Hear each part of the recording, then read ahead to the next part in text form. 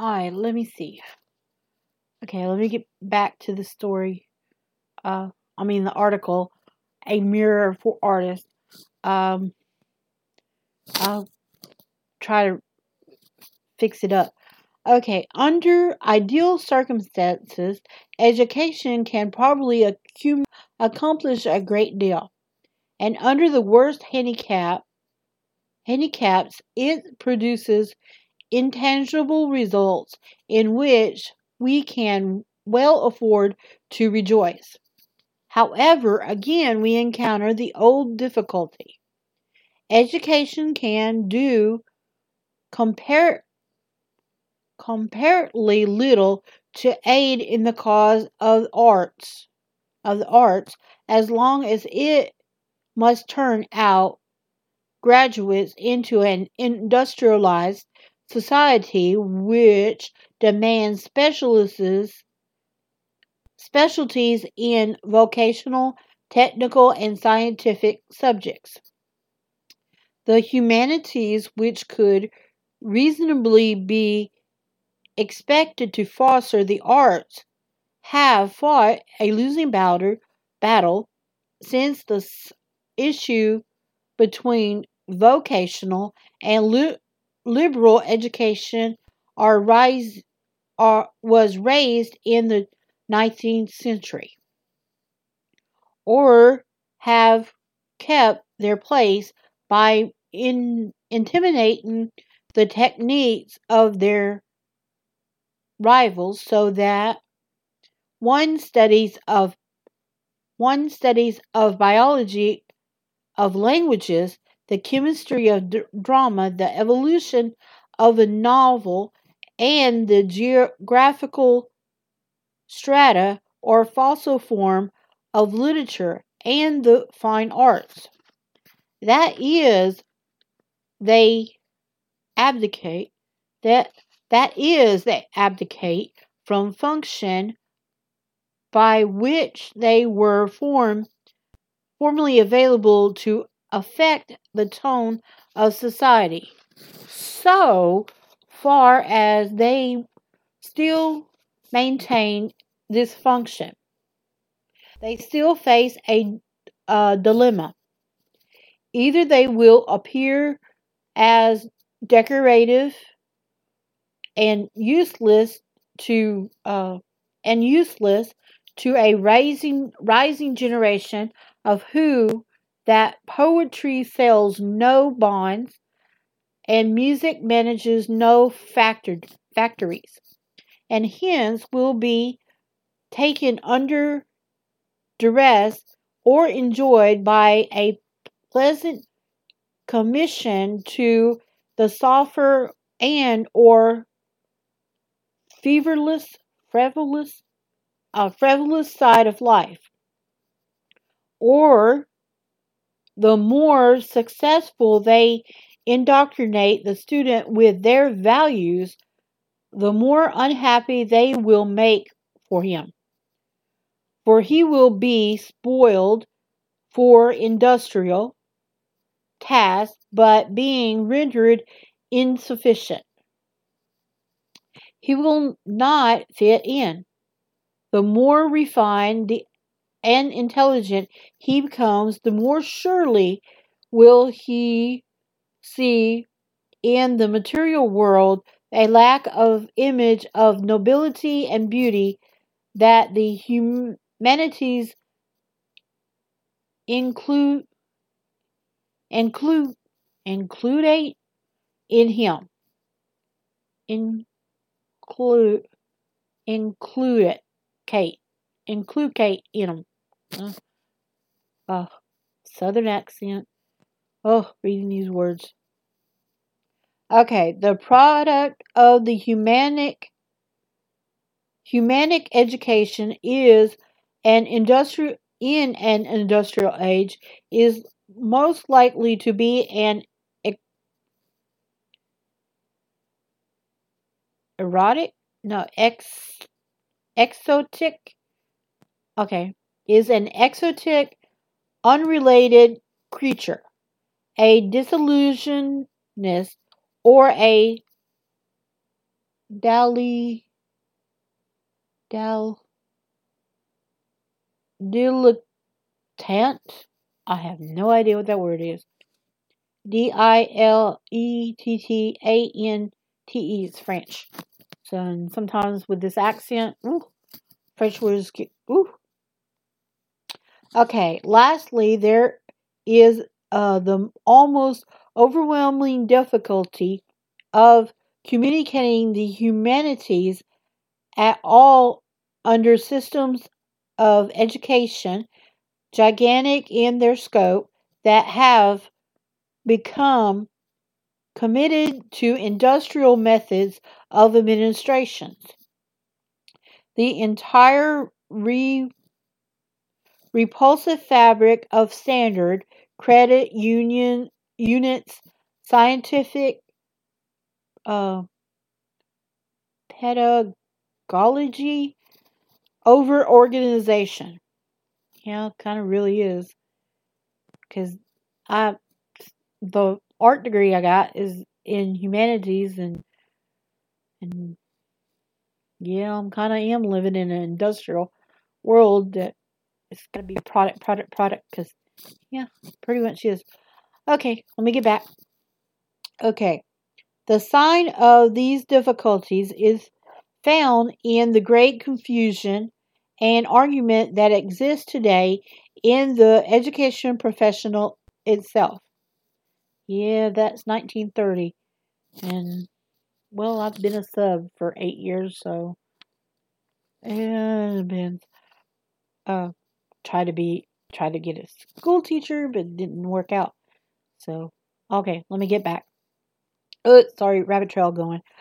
Uh, I smelt something, or I did like the cartoon goes squirrel. Maybe I'll start doing that. Okay.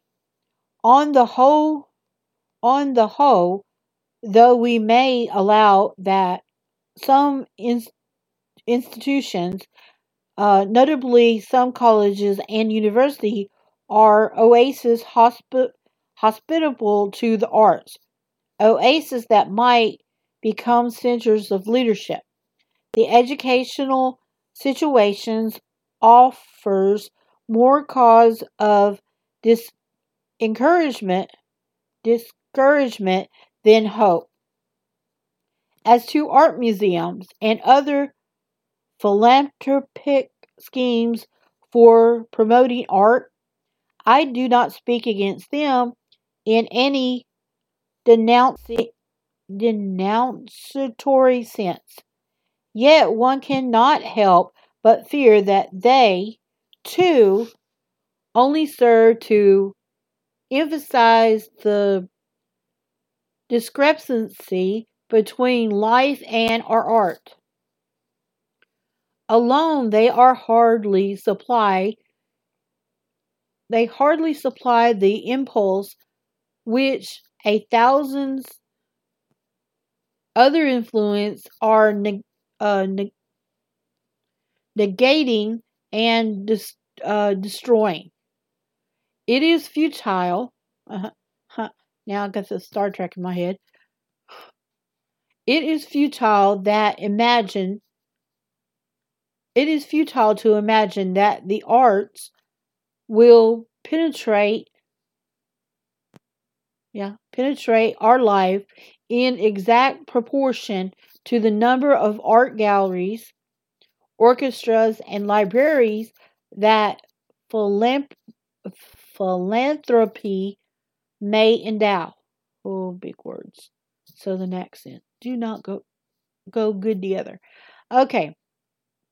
Rather, it is possible that a multiplication of art galleries,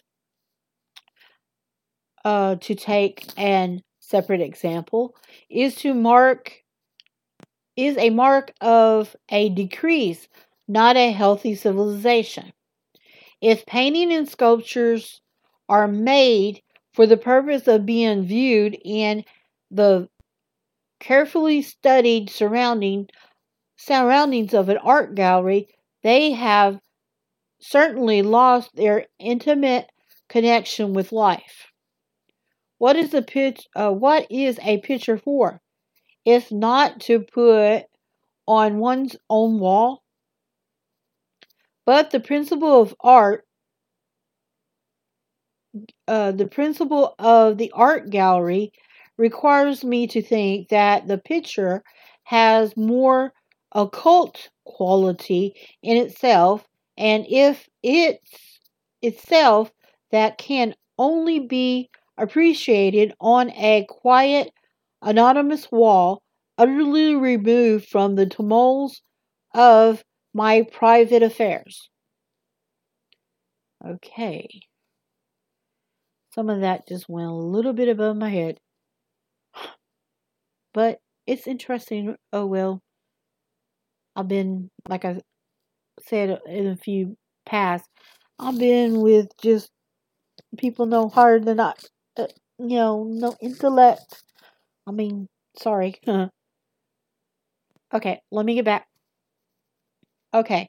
The art gallery or art museum theory of art, to which philanthropists and promoters would persuade us to view art as a luxury quite beyond the reach of ordinary people.